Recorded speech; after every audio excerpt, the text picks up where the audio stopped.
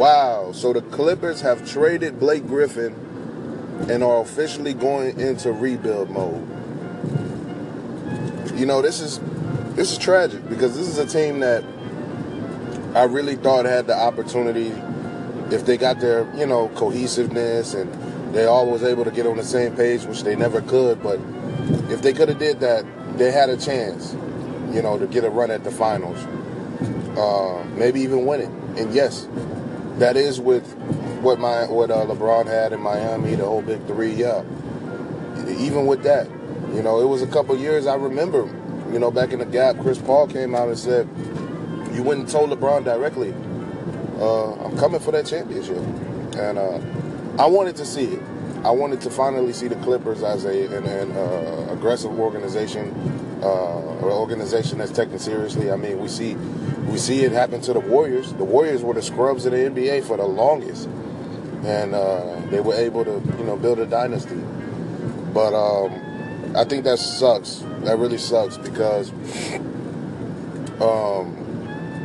Blake Griffin, he's a guy who's been trying to implement some new things into his game, and he's been doing that for the past few off seasons. We saw it with him trying to implement the three-point shooting, the ball handling, some post moves. But honestly, he's been trying to put these things in his game, but they haven't flourished, and they haven't flourished fast enough. You talk about guys like Karl Anthony Towns, Draymond Green. I mean, these are bigs who, Giannis Antetokounmpo, these are bigs who have traits in their game like guards. I mean, they can face up, they can put the ball on the floor, they can attack the basket. Who else we got? Karl Anthony Towns, same thing. Karl Anthony Towns can even play off the ball. You know what I mean? And get open for shots. And that's just something we don't see Blake Griffin doing. Blake Griffin is the kind of player, he has to play with his back against the basket. He can't face up. He can't go one-on-one. He can't put the ball on the floor. And if he does, he's so uncoordinated to the point where the ball is in a vulnerable position for the defender to take it right from him. And, we see him with these nice spin moves and things like that, but it's just he needs to strengthen those pieces to his game. Now, I will say this. I think him going to Detroit is going to be a fire under him. It's going to light a fire under him. He's going to now up the ante and put these pieces in his game at a faster rate. And I think he's going to do something cool in Detroit. Detroit was looking like a brighter team this year.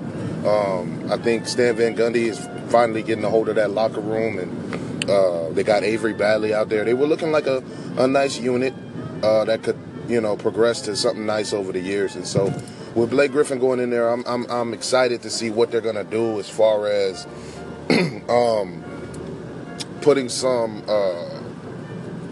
different plays and different systems and stuff in there so he can excel. Because right now, when he was on the Clippers, all we saw him doing was pretty much trying to create his own shot. And we know that Blake Griffin doesn't have the post move, array of post moves and an array of things in his arsenal to the point where he'll be able to be successful against his opponents. So honestly, if you want to succeed with Blake Griffin in your offense, and you're probably going to have him moving without the ball a lot.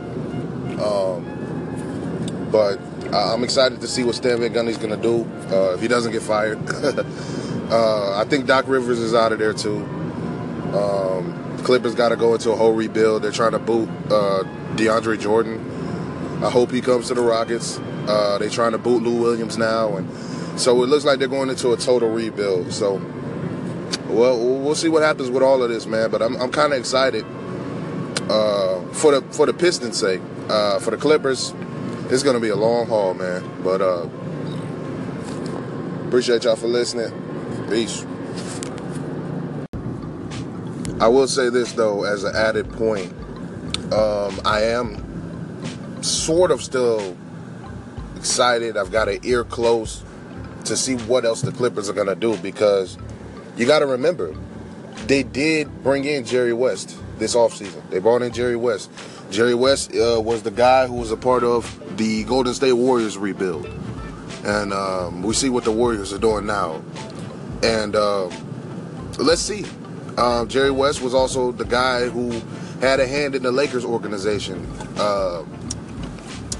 all those years back when they went on their three-peat, and he was the reason they got Shaquille O'Neal. And so we'll see what the Clippers can do as far as a rebuild. I'm still excited only because they do have Jerry West in the front office. And I know that he's behind these trades. He sees what everybody else sees. An injury-ridden roster, two bigs that are straight-up bigs pretty much, trying to be something they're not. Just let's blow up this injury-prone disaster. And that's pretty much what page I guess the whole organization is on. And so they're blowing that team up. But yeah, I would say I'm still pretty excited to see what comes out of this, because Jerry West is a mastermind. I mean, you look at the Lakers and you look at what the Warriors. Now it was some years coming for the Warriors, but they did flourish. I mean, so I am still excited. All you haters putting LeBron's career on blast. He ain't never gonna have a supporting cast. Wilt Chamberlain still get more ass. One more year, begging Wade for a pass. What up, Positive Gaming here. I just want to say thank you for that favor. I really appreciate it, and have a blessed day. Peace.